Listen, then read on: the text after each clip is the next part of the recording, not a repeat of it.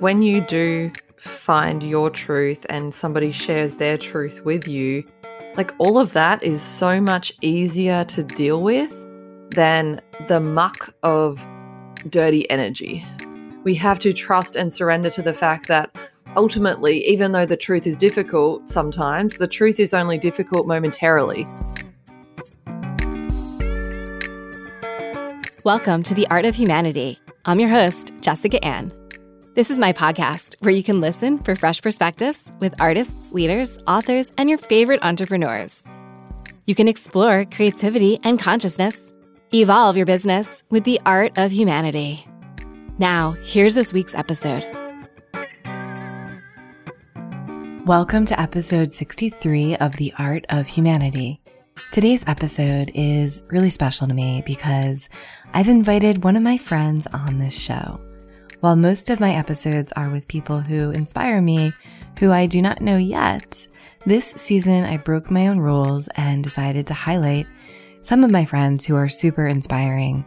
From episode 59 with Michelle Mache, to this one with Sarah, to next week's episode with Heather, I am grateful to have my girlfriends on who are changing the world. My guest today is my friend Sarah, and she inspired me recently because she reminded me of a book that I read a while back, and I reread it recently due to her subtle prompt. That book is Ishmael by Daniel Quinn. If you haven't yet read this book, I highly recommend it. If you have read it, maybe a few years ago, I highly recommend that you reread it. It's super prescient for these times. The book has a lot of truth in it, which, as we discuss in today's episode, is beautiful, intense, and scary. But once you tap into truth, you won't want to live any other way. In this episode, we discuss how to develop an abundance mindset, how remote work is delivering the biggest quality of life upgrade, the divide between fixing the institutions and fixing ourselves, and why the real work is in fixing ourselves through self-actualization. We also discuss teal organizations, how to be in a place where we can speak our truth. Please note that this episode was recorded back in April of 2020, which feels like a million years ago, and there is explicit language. For show notes and resources, go to artofhumanity.io. Let's go to the show. Welcome to The Art of Humanity, where we explore creativity and consciousness with artists, leaders, authors, and entrepreneurs. Today, I'm so thrilled to have on my show my friend and colleague, Sarah Riegelhuth. Sarah is a serial entrepreneur and investor in startups, having founded 8 companies since 2009. Following several successful exits, she is currently the CEO of Grow My Team, which is a global recruitment company, and co-founder of the League of Extraordinary Women. She is personally fueled by a passion for changing the status quo of how we work, conscious culture, community, gender equality, and living life on one's own terms. Sarah is a speaker, blogger, and author of Get Rich Slow, appearing on TV and writing for many popular publications. She has also held board positions on several not-for-profit organizations, including Project Futures, Entrepreneurs Organization, the Association of Financial Advisors, and the Institute for Global Women Leaders. Recognized as the IFA Thought Leader of the Year, Sarah was also named as one of Melbourne's top 100 most influential, inspiring, and creative citizens by The Age, and listed in the top 50 female entrepreneurs under 40 by Shoestring. She has completed the Entrepreneurial Master Program at MIT, holds a Bachelor of Business, Financial Planning, and several diplomas. Wow, what a bio. Sarah, my dear friend, sister, colleague, welcome to The Art of Humanity. Thank you so much for having me, and it's always interesting to hear your bio read back to you. It feels really long when someone else is reading it. I know, a million lifetimes, right? Crazy. Yes, so much. So let's sort of start with a brief meditation. And I just want to share with the hope that this conversation will honor our journey and honor the journey of anyone that's listening. So let's just take a deep inhale. And to the count of 3, and then a slow cleansing exhale. Just getting tapped in and tuned into our bodies so we can be present for our conversation. Beautiful. So I'd love to give listeners an update on how we met. It was July of last year, July 2019, and we met in the middle of the Caribbean on an island Mm. called Turks and Caicos. And I still remember the moment when you first entered the van that I just instantly felt a soul connection with you. I didn't even know your name or where you were from or anything about you, but I just instantly clicked with you. Oh, I And love it. we've been on such a similar journey over the course of our lifetime. I mean, just ridiculous similarities. And I'm just always lit up and inspired by you. So, how the hell are you doing? I feel like it's been forever since we last connected lifetimes ago, yet I feel like we could just catch up like nothing happened. Oh, I know, I love it. I also remember we bumped into each other on the plane on the way to Turks and Caicos. We were on the same flight, but we didn't know that we were going to end up on the same trip. And I remember, I think I must have been like coming out of the bathroom or something because I was like, oh, sorry. And I had to like walk around you. And then when we got on the little bus to take us where we were going, I was like, oh, that's the girl from the plane. That was kind of cool as well. But yeah, it was, I don't know if you always recognize people from the plane aisles, but I recognize you. I remembered you. That's so funny. Yeah. I remember hopping in the van and then we went grocery shopping and we were just all this fun stuff. And then obviously we got to know each other really well during that trip in Turks and Caicos. And it's just been so inspiring getting to know you and your journey. And I love everything that you have to offer the world. Oh, thank you. Right back at you as well. Yeah, it was amazing. And you came out and stayed with me in Colorado, and we had a great time in the mountains together, which was awesome. We actually recorded on my podcast when we were out there, which was a lot of fun too. But Yeah. yeah, I mean, Turks and Caicos was just such a magical time. And I really felt it was a very pivotal time as well. I feel like it was just, there's a special energy out there. I remember having a meditation one morning where I like fully like was reborn and went through the birth canal. And I think back to that now, I'm like, wow, that was like so intense. But it just happened like randomly one morning there. I definitely feel like there's a special energy, and the people that were brought together on that trip were really amazing. You being one of them, of course. But wow, what a gift. Yeah, the veil is so thin there. You can really tap in Hmm. and see all the stars. And, it was the best place to see the Milky Way. We were in the center of it at the time, and it was so fun to see the black hole and the Milky Way and all the planets, Jupiter, lined up. I know, and that's the first time I've really ever seen it with my bare eyes, that I've, knowingly seen it. So it was a really cool experience for me. Absolutely. Yeah. And one of the things that we connected over is really this abundance mindset, which it's just kind of like your nature, my nature. And, you have a career, former career in finances and a Hmm. financial wealth advisor. And it's just something that just seems so natural to you. And this idea that you believe that there's plenty for everyone. There's so much wealth and happiness to go around. And you're optimistic about the future, and you make decisions based on the big picture rather than a single snapshot in time. And it's this new like way of being in the world that you embody. You're a true embodied leader when it comes to this abundance mindset, and I love you for that. Is there anything you want to share about how you developed an abundance mindset to get where you are today? It's an interesting question. I think it comes back to just that self-work and self-reflection, and doing that from a young age without actually realizing that that's what I was doing specifically. And I think about it in relation to money as a starting point, because when I was growing up, like I got my first job when I was 14, and it felt really good to have money because I could use it to do the things that I wanted to do. But I wasn't very good at saving it at that time. And by the time I was 18, I got into a little bit of credit card debt. And I'd always been journaling and writing. And I've looked back and I've found my journals from that time. And there was a period where I felt very like in a victim mindset, like, oh my gosh, I've got all this credit card debt and I don't know how to get out of it. And I was kind of angry at the system that I had, the system being like the bank had given me a credit card and I had spent the money, and I felt like it wasn't my fault. But I think through the process of journaling and being in debt and reflecting on it and then working my way out of it, I was unknowingly doing that self work on my relationship with money. And I say unknowingly because I didn't specifically set out to be like, oh, I'm going to heal my relationship with money. I think it happened to be one of the things I tackled earlier on in life, and then ended up working with my dad first in our family business, which was a financial planning company, going on to doing a business degree with a major in financial planning and running my own financial planning company. So I worked in that for 17 years, pretty much, I think, 16, 17 Wow. years. Oh my God, And that's a long time. it is, I know. I'm like, oh my gosh, I just turned 39 yesterday. It's wild. Happy birthday. Thank you. But yeah, it was one of the things that I worked on, both from, my relationship with money and my limiting beliefs and how I'd been raised. And I looked at all of that stuff along with getting the financial education. And I guess it was just one of those things I worked on and worked through earlier in life. And so it's been a somewhat easier journey, like when we're just talking about money, but obviously abundance is everything.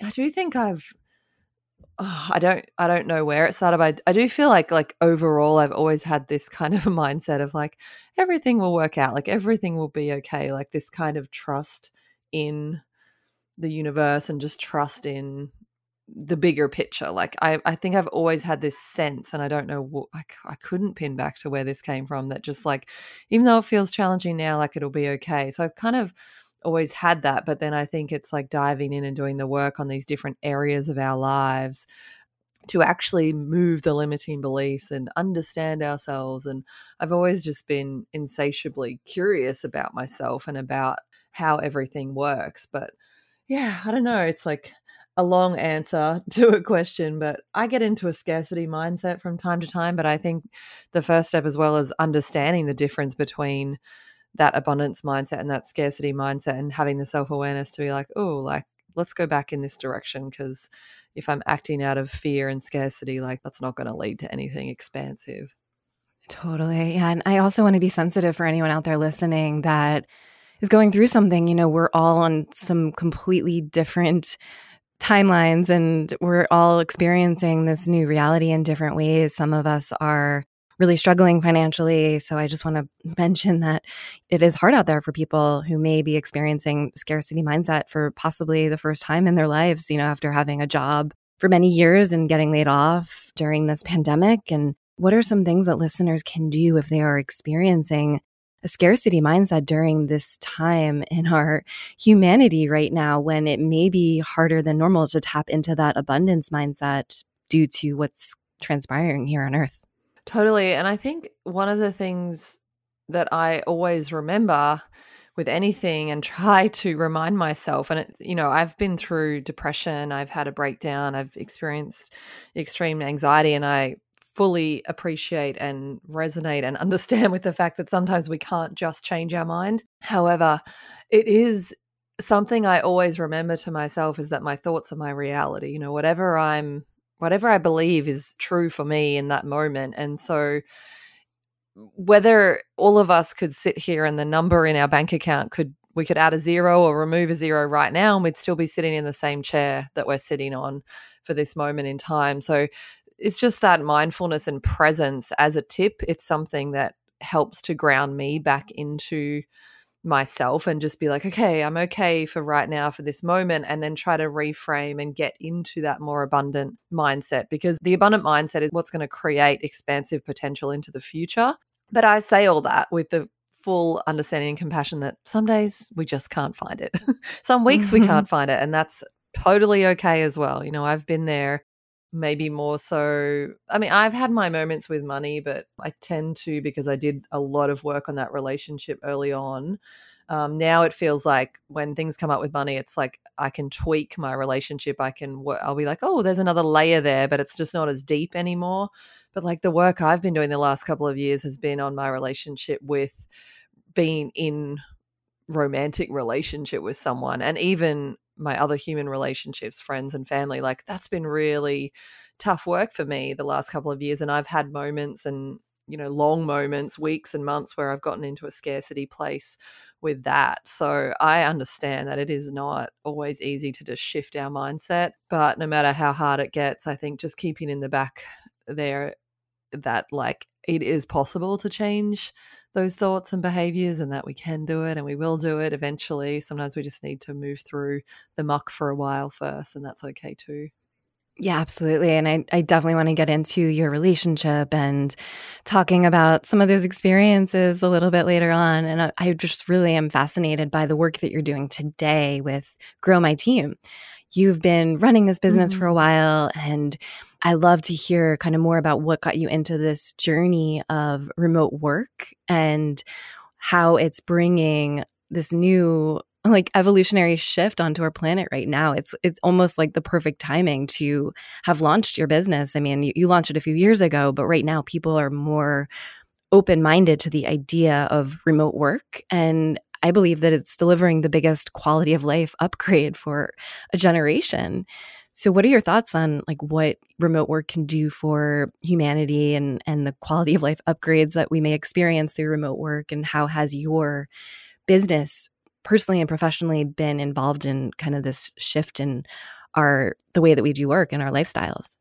Yeah, I think it's a really interesting journey as well, which I'll get into in a second, because it's like right now I'm like so well positioned to, I guess, take advantage of the opportunity or whatever you might want to say. I'm just well positioned right now. But I started this company back in 2014, and it wasn't always this easy. And I'll come back to that. But in terms of, how I think that this is going to impact the world and the positive effects for people, like working remotely is just so freeing because we get to design every single day exactly how we like it. And whether we're somebody who likes a lot of routine or a lot of variety, I'm probably more on the variety side.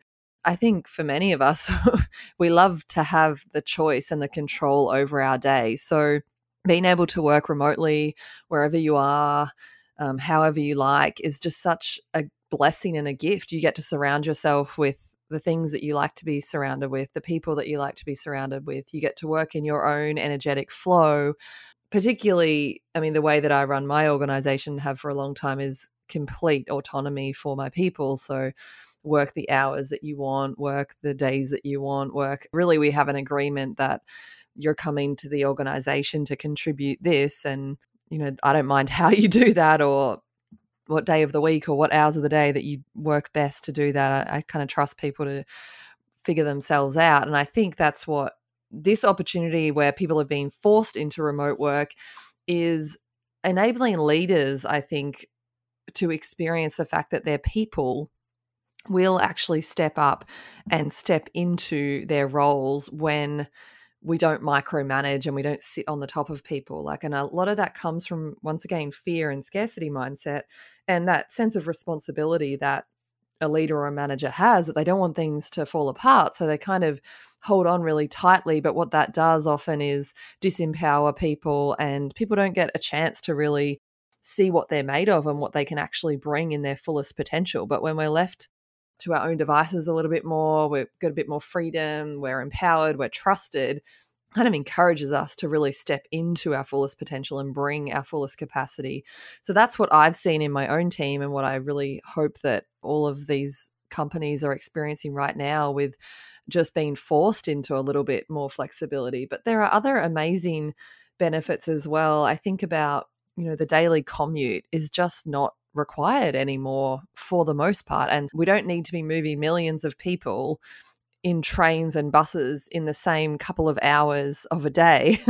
It's so ridiculous when you think about it, right? And I think the time of day is one thing, is like that's the where we've been stuck, right? Is that everybody goes to the office somewhere between, I don't know, 7:30 and 9:30 in the morning, and everyone leaves somewhere between 5 and 7 in the evening. So we've got this big rush hour. So even if we were to want to go to offices sometimes, that's fine, because some people enjoy, co-working spaces are a great option. Some people enjoy being around other people, some people don't. But why this fixation with these set hours? Like, that's also not necessary. And one of the things that I see and that I think about is, like, we all know some of us are night owls, some of us are morning people, some of us will have our greatest creativity and productivity in the middle of the day.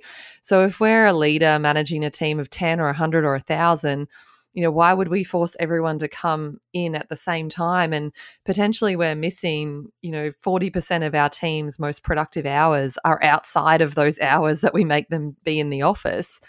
and we think that we're bringing them in so that we can kind of create efficiency and effectiveness, but actually we're missing out on those hours because 20% of the people are most effective at 5:30 in the morning.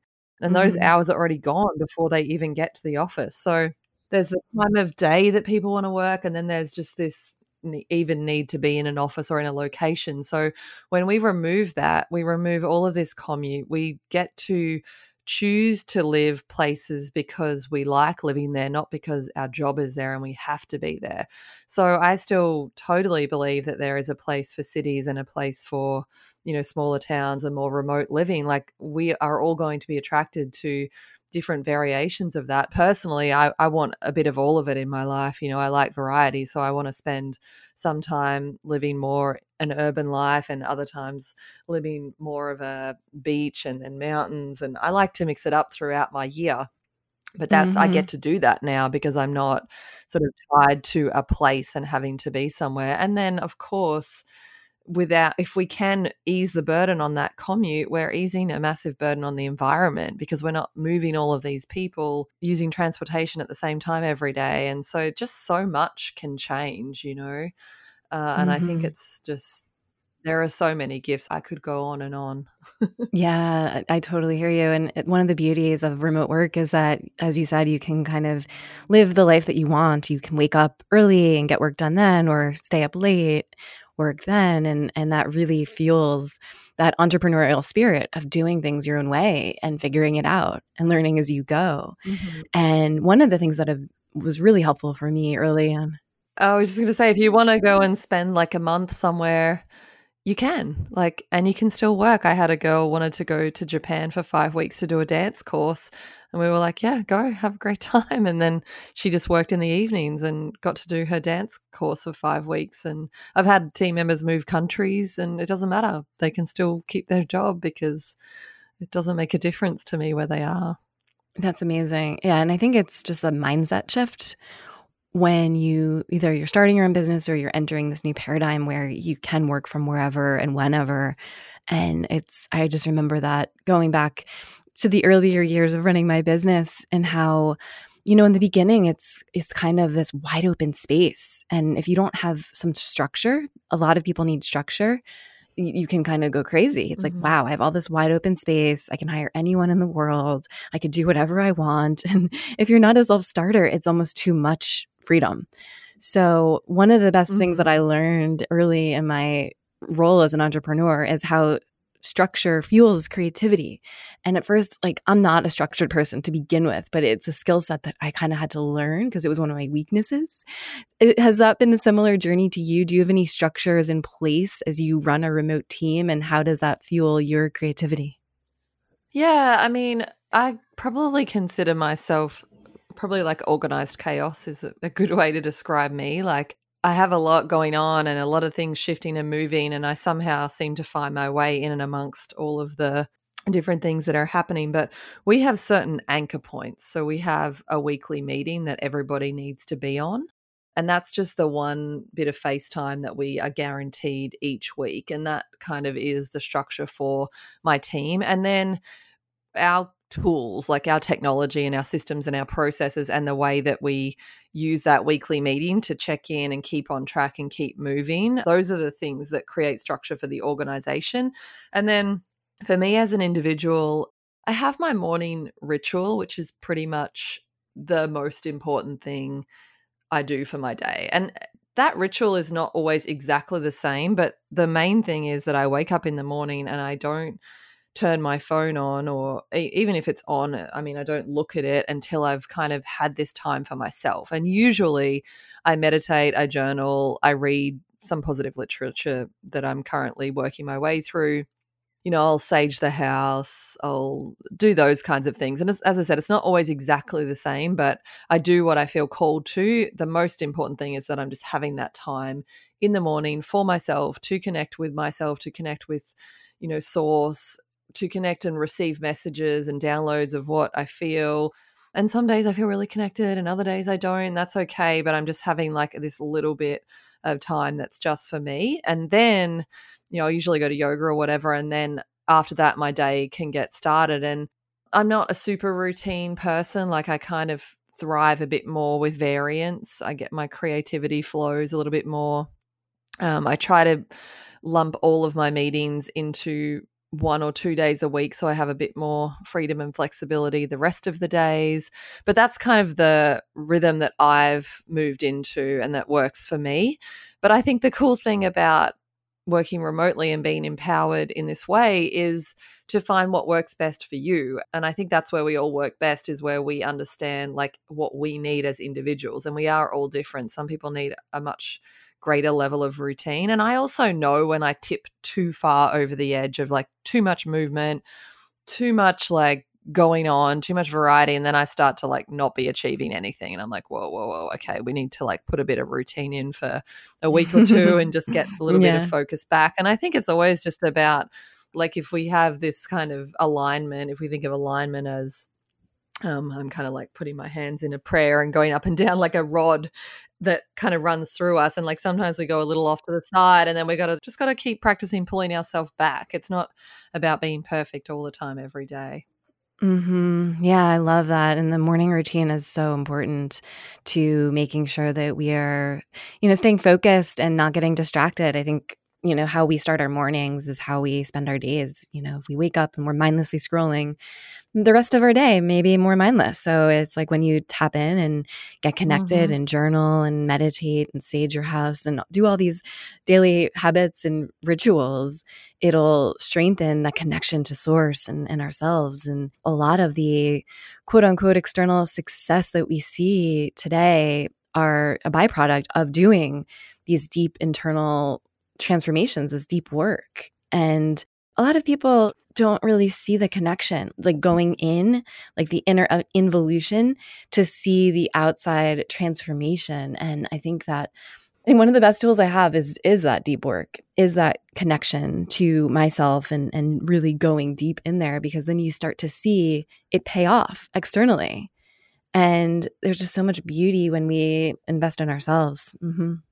I feel like our inner work, in many ways is the only work that really matters, because that is the work that brings us to truth and to alignment and with our vision and with why we're here and why we even exist. And I mean, I mentioned before I would talk through the Grow My Team story, but I think it's relevant to this now, because I started that company.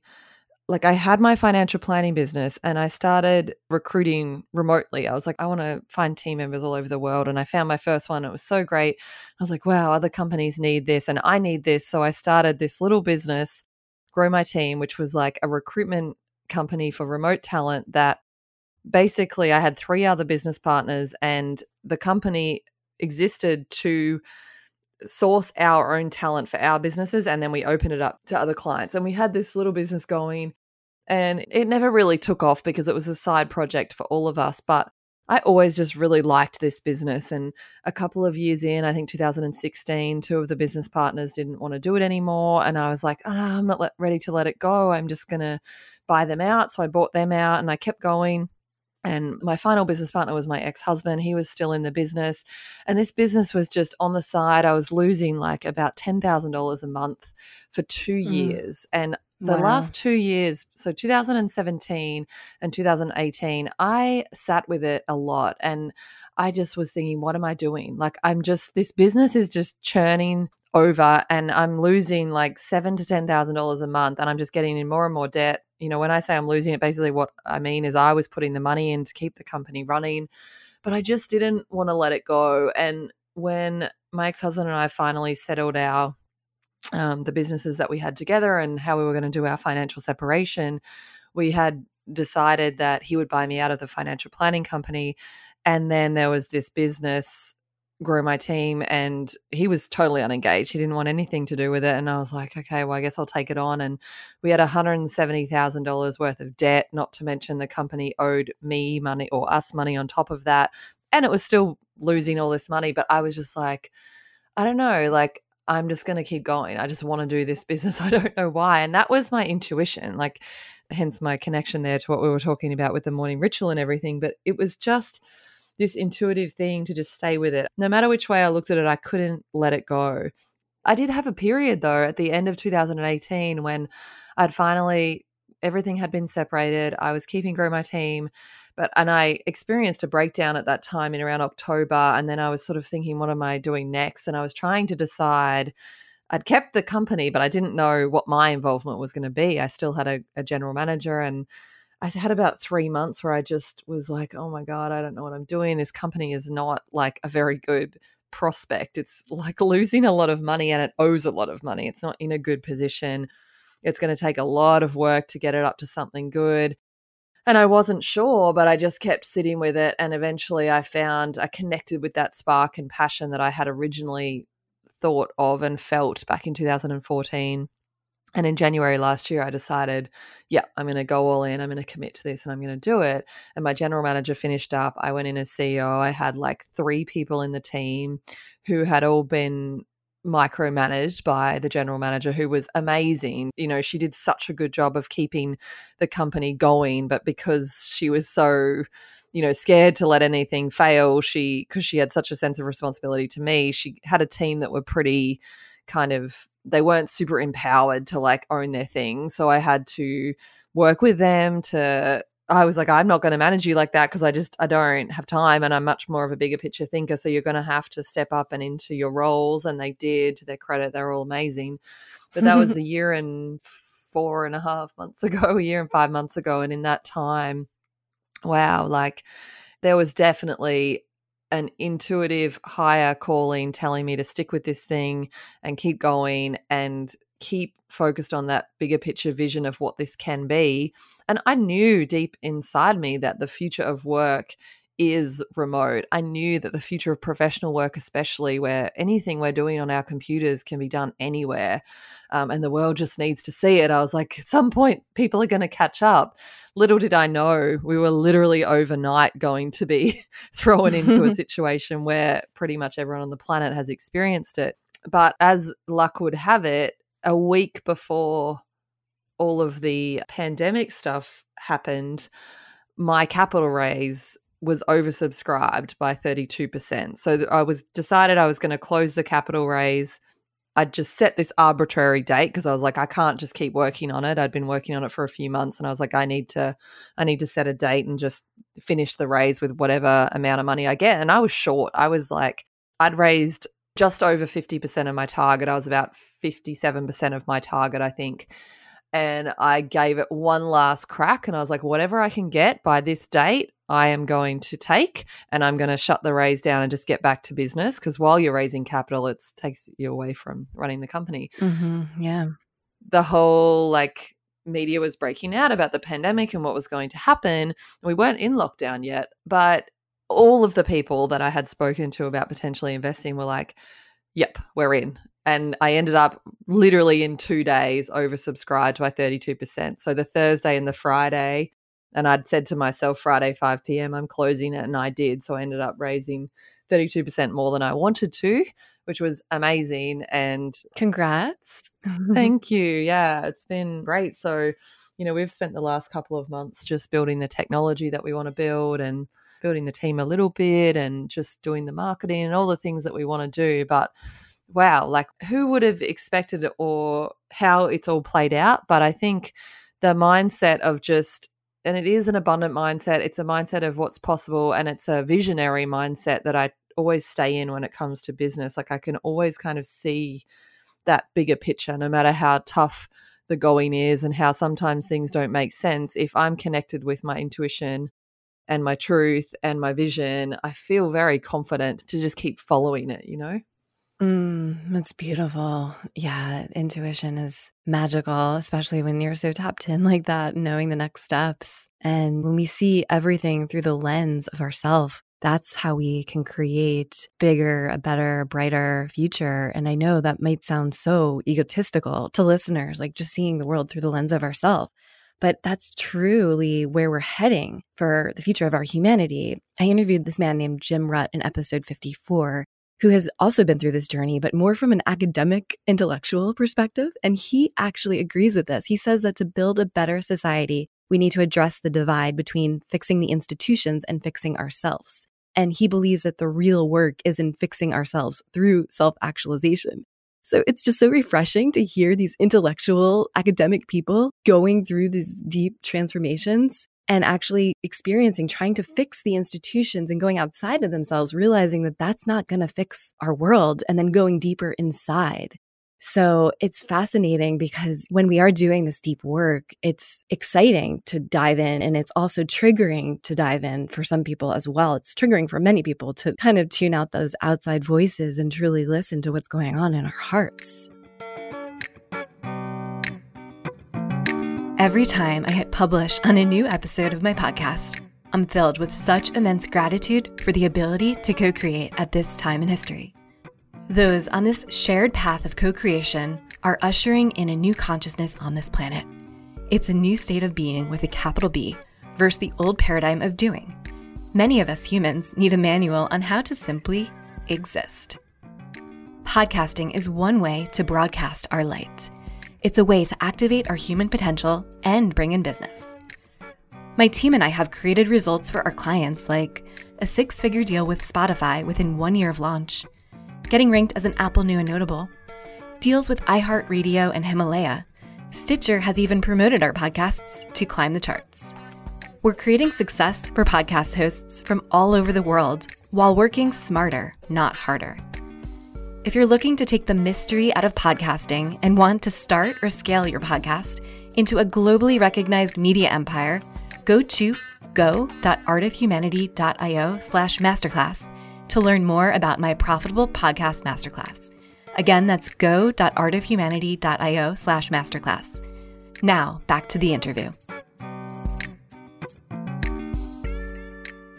I think while we focus externally, though, we're really just avoiding the internal work and we're not actually shifting things. So I completely agree with everything you've just said, that the work starts with ourselves. And as we raise our own consciousness, our own vibration, as we self-actualize, it's very amazing how much around us starts to shift and change and expand as well.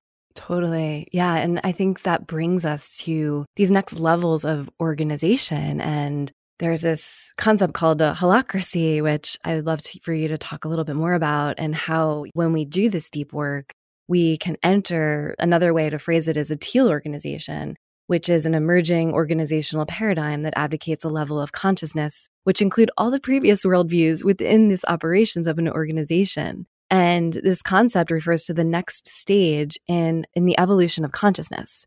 So I just find it fascinating that we're not only shifting ourselves, but we shift the culture, and we make our culture more conscious because of this deep inner work. And in turn, it shifts the level of consciousness so that we're literally creating these new organizations in our society.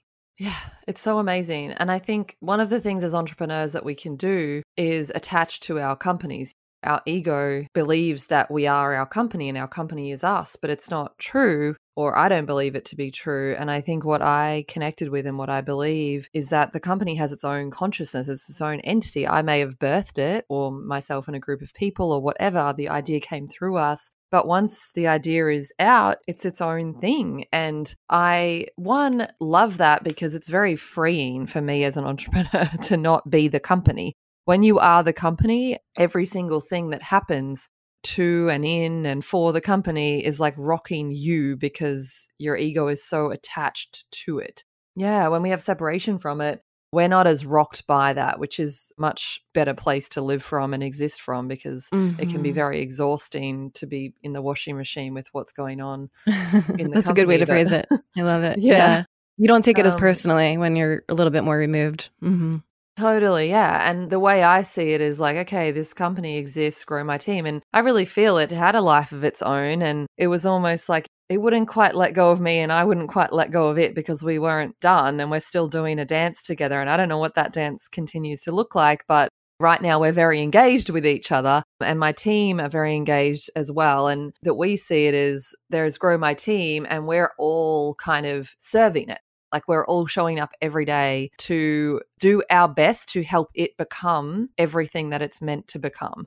And I do see it as alignment and engagement. And for as long as any of us are aligned and engaged with it, we will stay with it. And if ever that alignment or engagement starts to shift because maybe we're called to something else, and that could be me as the CEO and founder just as much as it could be anybody in the team, it's totally okay to like move away towards something that you're more aligned and engaged with. That's okay because we're all constantly in motion. We're all shifting and evolving all of the time.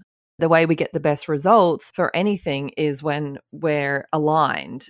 When everyone in the team is aligned and engaged, then we go. And when we operate in that way, it's really beautiful because we're getting the most expansive results every day and everybody feels happy. Doesn't mean we're not challenged, doesn't mean we don't have hard days or whatever. But I think everyone would be able to resonate with the fact that a challenge in something that you're very committed to and engaged to feels very different to a challenge in something that you're not engaged with or not happy with. That challenge sucks. Whereas the challenge of something that you understand and want the bigger picture is like, all right, I can do this. Like you dig deep and you find your way. That's not to say it's all rainbows and lollipops every day, but it feels like we're working on this thing that we want to be working on, that we care about. And one of the things that I just absolutely love about it is the conversations and the level of transparency and candor that we can have. So rather than when I was a leader, when I first started 5 years ago, like constantly what was happening would be like, I would be so frustrated with a team member and then eventually I would fire them out of the blue or vice versa. I'd get blindsided because someone would be like, I'm quitting. I'd be like, what? What's going on? And it really was because I wasn't connected to the energy of myself and the company and the team. Whereas now we're all so connected that you can feel instantly if somebody's energy is no longer kind of positively swirling in the vortex and maybe it's their attention has been grabbed somewhere else, and that's totally okay. And then we can just have a really open conversation about it. And because you feel it immediately and you can address it straight away, and then you can like work together toward whatever outcome needs to happen, it's such a different experience because it's not right or wrong. It's just cool. Like something's happened in your life and now you're super excited about some other thing, and that is totally amazing. And let's help you get there. And then oh my gosh, who's going to come in that's really excited and engaged with what we're doing? And you just find this like natural evolution of people that are coming to support, grow my team or whatever it is, whatever organization it is that you're working on. Like the people are attracted to it and away from it based on just personal alignment and being in their fullest potential and power. And I think that's just so amazing. Like if somebody's fullest potential and power is somewhere else, I would want them to be there. Just as I would want the people whose fullest potential and power is to serve, grow my team right now, I want them to be with us. So it's like such a different way of operating, and it's such a more fluid, beautiful way of being engaged with a team and with an organization. It is so beautiful. And part of that is just accessing this universal truth that's always there and not wearing a mask and not compartmentalizing our lives. And once we open ourselves up to this higher state of existence, life becomes more aligned and fluid and easy and full of grace. And it's interesting because even looking back in my earlier careers in the corporate world, I've always wanted to just like deconstruct and break things down and like kind of just get to the heart of what was on people's minds and tapping into these emotions. And that's always just been a part of who I am. And it's so nice to kind of see this awakening in the rest of the earth right now, really deconstructing these facades and breaking them down and getting to the heart of it all, even if it's hard to hear, even if it's almost like destabilizing. There's this truth and this power that comes when you like rip off the Band-Aid and you're like, okay, this is really going to be hard, but this is the truth of the present moment. And it's also like coupled with that idea, the fact that there is no universal truth. So kind of being grounded in this perspective, like there is some truth right now, but it might not be the universal truth for the rest of humanity. So there's this interesting dynamic going on right now in the world where what is your truth and how do you find your truth? Yeah. And I always feel like when you do find your truth and somebody shares their truth with you, like all of that is so much easier to deal with than the muck of dirty energy. And that's the way I feel. I feel like you can feel if the energy in an organization or in a relationship or in a group of people or in any dynamic, you can feel when there's clean, clear energy. And then and that's easy to deal with. Like, even if the actual things are not easy, like, I don't know, it's easier to deal with that clear energy of truth than it is, because to deal with things that are untruth, with people showing up or putting on masks and facades, because basically what you're doing, even if you don't realize at a subconscious level, is trying to figure out what is going on, why this doesn't feel clear, why this feels dirty, why this feels messy and mucky. And it's because we're not in the truth of it. And we're not in the truth of it because we don't want to hurt feelings. We don't want to hurt our own feelings by even looking at our own truth. Like, we know why it happens. And it's just this fear. And I think we have to trust and surrender to the fact that ultimately, even though the truth is difficult sometimes, the truth is only difficult momentarily. As soon as we are like, okay, I've digested that, I understand that is the truth, then we can move forward because it's still clear, clean energy. Whereas when we're not in truth, we're just wading around in muck trying to understand what is going on. And oftentimes that whole process of trying and figuring and wondering is like much harder than just whatever that one moment of discomfort is. And you have a whole podcast about truth. It's called In My Truth. And you share your embodied wisdom and leadership in this podcast. How has your podcast been a spiritual practice for you as you talk about the issues that might come up? And has it been a spiritual practice maybe? And how have you used it to kind of integrate that having a voice as a leader within your company? How have you used your podcast to grow? I don't know how long you've been doing it, but I've seen quite a few episodes that you've published. And how has that changed your transformation, or how has it helped you evolve your transformation?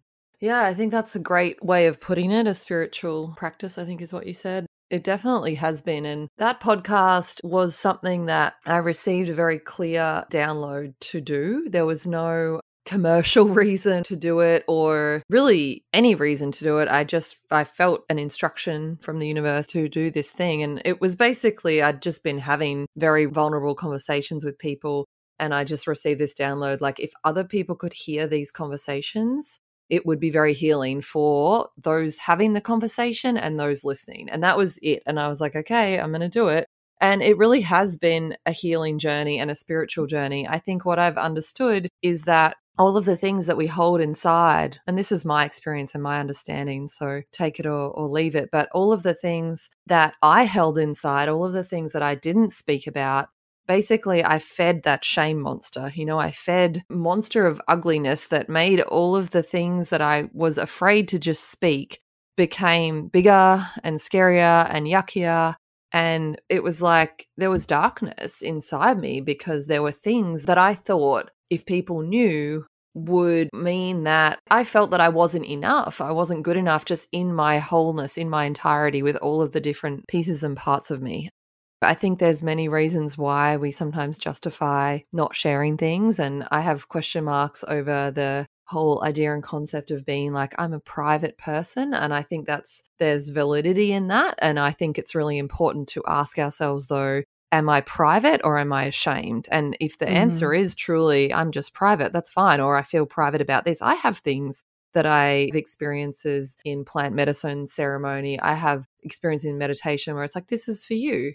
But it's a very different feeling because I'm not in shame, as to why I'm holding it in. It's not something I don't want other people to know. It's something where it's like, oh, that's just a message for you. That's just an experience for you, which is very different to the things that I used to hold back because I was ashamed of those things. I thought if people knew certain things about me, that they wouldn't be my friend or I wouldn't be acceptable as a business leader or whatever it might have been. And so the process of having these conversations, these very raw, open, vulnerable conversations, and just letting all of the things out that I had once thought were embarrassing. And a lot of that might even just come down to like something I'm trying to figure out about myself that day. And whoa, where's that coming from? And what is that? And I felt really, I don't know, insecure when somebody showed up. And like, those are the things that we don't usually talk about. But when we talk about them, it just takes all of the power and charge away from them, all of that negative power and charge. So I think where I've come to, it's been a great honor and gift to share that journey with all of my guests. And I'm sure almost every single guest has messaged me afterwards saying, oh my gosh, I feel lighter. I feel relieved. I feel more myself. I feel like I've released something, and they've been super grateful for that. So just that process alone, knowing that I'm able to facilitate that for other people whilst every single episode doing the same thing for myself, has been a real gift. And then hearing feedback from people listening, just saying, oh, I can resonate with that. That's me. Now I don't feel so strange. I feel much more normal. It's just been an incredible process. And I am at the point now where really the truth doesn't scare me anymore. And all of the relationships I have now are so much more based in what's real for everybody involved. And what that means is I feel the love. Like, I feel the love truly because I can see they love me for all I am, because I've shown them all I am, versus before when I was hiding parts of myself and showing up how I thought I needed to show up. The reality is you can't fully receive love because you know at a soul level that you're only showing the part of you that you think can be loved. And then the other part of you is the bit that you think is unlovable. So it's very hard to fully receive someone's love because you know they're not seeing the whole part of you. It's like once you expose all of your flaws, your realness, just the truth at your core, you have nothing left to hide. And from there, that's freedom. That's one of our, it's freeing, it's liberating, it's expansive, it's all good things. It's just getting from point A to point B, getting over that shame hurdle, so to speak. It is. I mean, freedom's always been my highest value, and it's been very interesting, the journey with it. Like, I've always had that as a word. I've always known it's my highest value, but it started with like, well, financial freedom, and then freedom to travel and all of that. And like over the years, I've just peeled back the layer of what that really means. And right now for me, truth is freedom. Like, to be able to show up and just speak all of my words and all of myself and all of who I am into the room and to be received, like, that is true freedom for me, because that frees me from all of the insecurities and all of the fears and all of the different stories that I was telling myself, to just show up and be like, oh, this is what's going on for me right now. It's like, wow, that's freeing. Amen. I'd love to get to talking about your current partnership and how you have evolved and how all this deep work has allowed you to access this new, amazing, incredible man in your life, and how, as great as being in a relationship is, like, it does sometimes bring up unresolved psychological issues. And congratulations on your new partnership. I just want to hear you kind of speak about how you guys found each other and how you're working on yourselves through partnership and through this deep work of not just going inward, but being in a partnership with someone who is also speaking their truth and all that good stuff. Yeah. It's been amazing. And I think the honest truth of it is I can now look back and be like, wow, I really wasn't fully myself in any past relationship. And, I've spoken with my ex-husband about this. We caught up, I think it was in January or something, and had a really good chat. And one of the questions he said to me was like, do you think you were really always honest with me? And I was like, no, I definitely wasn't. And he was like, oh, thank you. That's really healing. I'm like, when we talk about this stuff, like, I don't want people to misinterpret as well, because like we often think when we're talking about untruth that we're talking about some scandalous things, but it's not. It's not always that. I mean, oftentimes it's just the times with my ex-husband where I just wasn't sure about things, where I felt, I would be feeling a little bit trapped, or maybe like attracted to other people, or I wanted to travel more than he did, or just like little things where we weren't always aligned and I didn't know how to just speak about that. We were actually like pretty open and honest with each other about many, many things, but there was this part of me inside that never kind of found its way out. And that left me sometimes feeling like he didn't know me or see me, but that was me. I was holding it back and hiding it. But what I could see that's different for myself, and I spent a year being single, and that was very intentional. I mean, not the time frame, but I knew when my marriage ended 3 years ago, I jumped very quickly into something else. And the truth of that was I was afraid to be alone. And the absolute truth that I had to face when that relationship ended, which was early last year, was that I'd been in a relationship since I was 15 or 16, since I first started dating. And it was because I was afraid of being alone. I was terrified of being alone and of ending up alone, and this whole story of what it meant to be alone. I had stories that meant I wasn't enough, that I wasn't acceptable, that I wasn't a successful human, that I wasn't enough as a woman, like all sorts of things. And that had just kept me in relationship on repeat. And because of that fear, like, and that total desire to be in a relationship and not be alone, I'd perfected this art of being what I thought my partner wanted me to be. Again, that would leave me in these relationships feeling unseen and misunderstood and not being able to fully receive the love because I wasn't fully open in a way. I hadn't shown all of myself to any of my partners. So I think spending all of that time alone, and Joe and I connected, very unexpectedly. Like, I wasn't looking for anything. I started dating again in November. So I spent a good 6-7 months, like, very much off the market, like very intentionally, like, this is just for you. You're not going to be with anyone. You can't even risk like going on a date. And then I was like, okay, I feel like a lot of the initial very difficult heartbreak and pain was starting to heal, and it would be nice to just meet people and stuff. So I'd opened myself up a little bit, but I was still in the mindset of not necessarily wanting anything in particular. But we'd known each other for about a year, and it was almost like sliding doors. We're friends with a lot of the same people through the Aubrey Marcus Fit for Service program, but we never had, I think we'd said hello once, but that was it, like very briefly, like we really didn't know each other at all. And we ended up at a retreat together in Minnesota the week before all of this pandemic stuff as well. And oh, just wow. connected. Perfect timing. It was really wild. And we just connected, and we were messaging all week afterwards. And I was going to be in Austin where he lives. So I went to Austin and we caught up, and we'd been joking about quarantining together. And then when we actually started hanging out and we were having a really good time, we were like, so do you want to like actually? And we were like, yeah, all right, let's do it. And it's just been really beautiful. And we've just been taking it one step at a time and just being really open with each other and falling in love and enjoying all of that. And it has been a really beautiful journey as well for me to softly explore all of the triggers that, come up from my past relationship. The relationship I had after my marriage was very traumatic. It triggered a lot of my childhood wounding, all of my abandonment wounding that I really needed to heal. And that was tough, tough work. That relationship ended up sending me into this place of having a breakdown, and because I felt so unsafe and so triggered into my abandonment wounding that I ultimately had to dive in and fix it, which was a real gift in the end.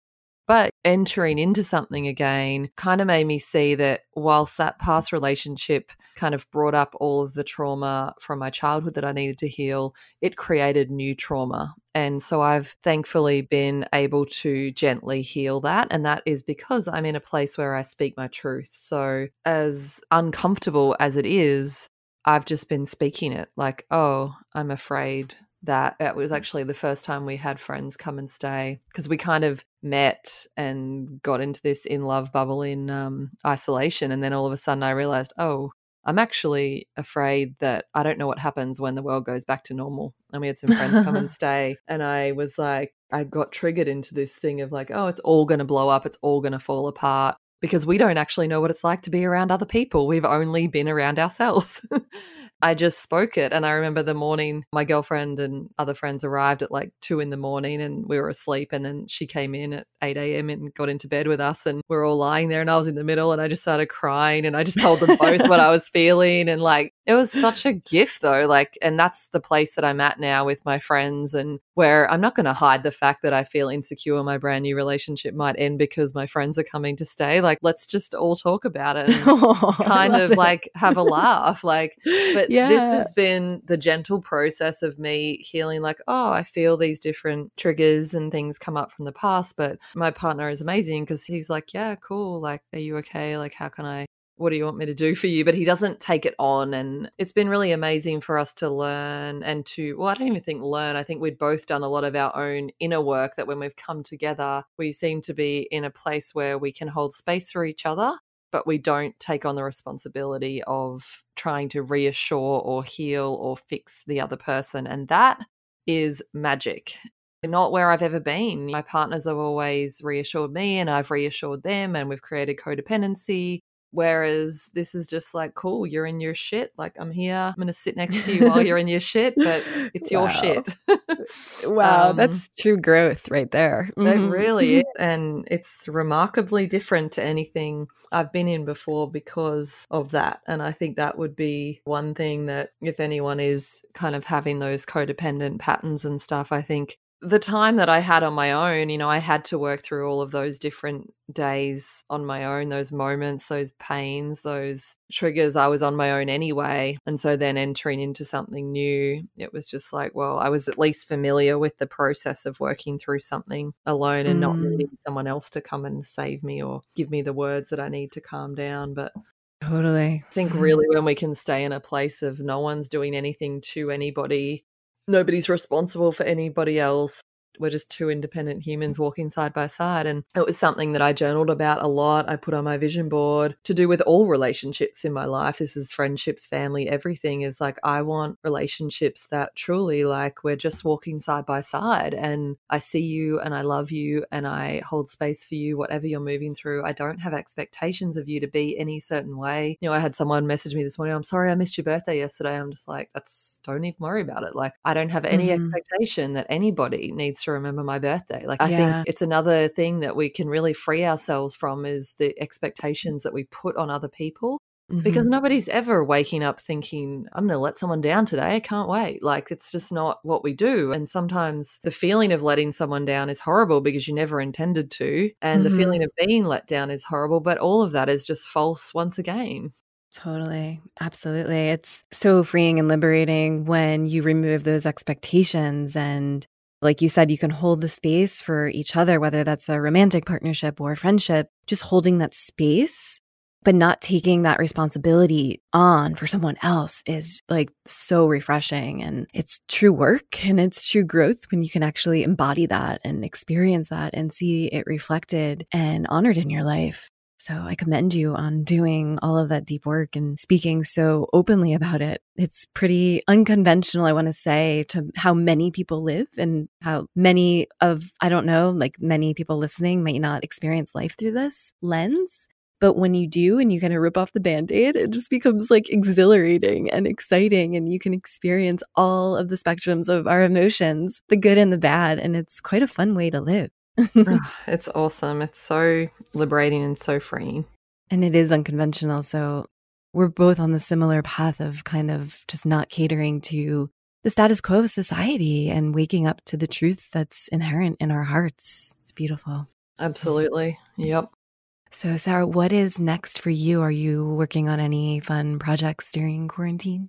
Mainly just focusing on grow my team, and we're building some technology right now. So that's really exciting. That's why we did the capital raise. So that's really the big thing. And then the League of Extraordinary Women, which is my other business, which is an online community for female entrepreneurs.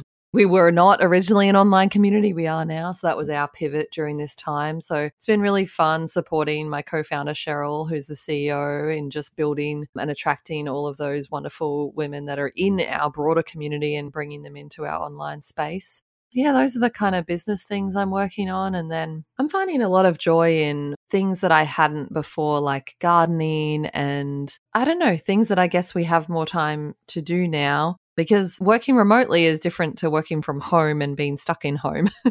Working remotely for me usually looks like traveling 8 months a year. And obviously we can't do as much of that right now. But I've been really enjoying the time of being still and deepening those morning ritual practices and getting my hands in the dirt and doing more like making and creating and things with my hands, which has been really fun. I love it. Are you reading any interesting books right now? Oh, I'm reading about the Palladians and Lemuria. Have you read about that? I don't know I love it. Yeah, I don't know. I can't remember the exact name of the book. So I read probably got more than 10 books on the go right now, but that was what I was reading this morning. So I love it. Yeah, we connect over that too. We're both kind of book nerds and read a lot. So yeah, I love that. So I'll share links to the organizations that you mentioned in the show notes of this episode. And is there anything else you want to share with listeners? No, just thank you so much for having me on the show. And I've loved this discussion and this talk of truth. And I suppose the only thing I would say to people is just on truth is like, it's scary. if you're not fully in your truth and you're not there yet, it can be really scary. And I see it as like you walk through the fire, but you do get to the other side, and it is like we're being reborn, and it's a new life and a new way of living, and it's unbelievable. Thank you so much for joining me, Sarah. My pleasure. Thank you for having me. You made it to the end of this podcast. This means the world to me. I hope you enjoyed our conversation. Feel free to hop on over to my podcast website, artofhumanity.io, for show notes or past interviews. You can also message me on social media. I'm on Instagram, Twitter, and LinkedIn. My name is Jessica Ann, and my handle is Being is Human. That's BEINGISHUMAN. I'd love to hear from you and learn more about what you've enjoyed from this episode. If you really love this podcast, I'd highly appreciate it if you went on Apple Podcasts right now and left a review. It helps way more than you know. You can also share this episode with 2 of your friends who you think would enjoy it. Let's get the Art of Humanity movement going. Thank you for listening. Until the next episode, evolve your business with the Art of Humanity. Listen, explore, evolve.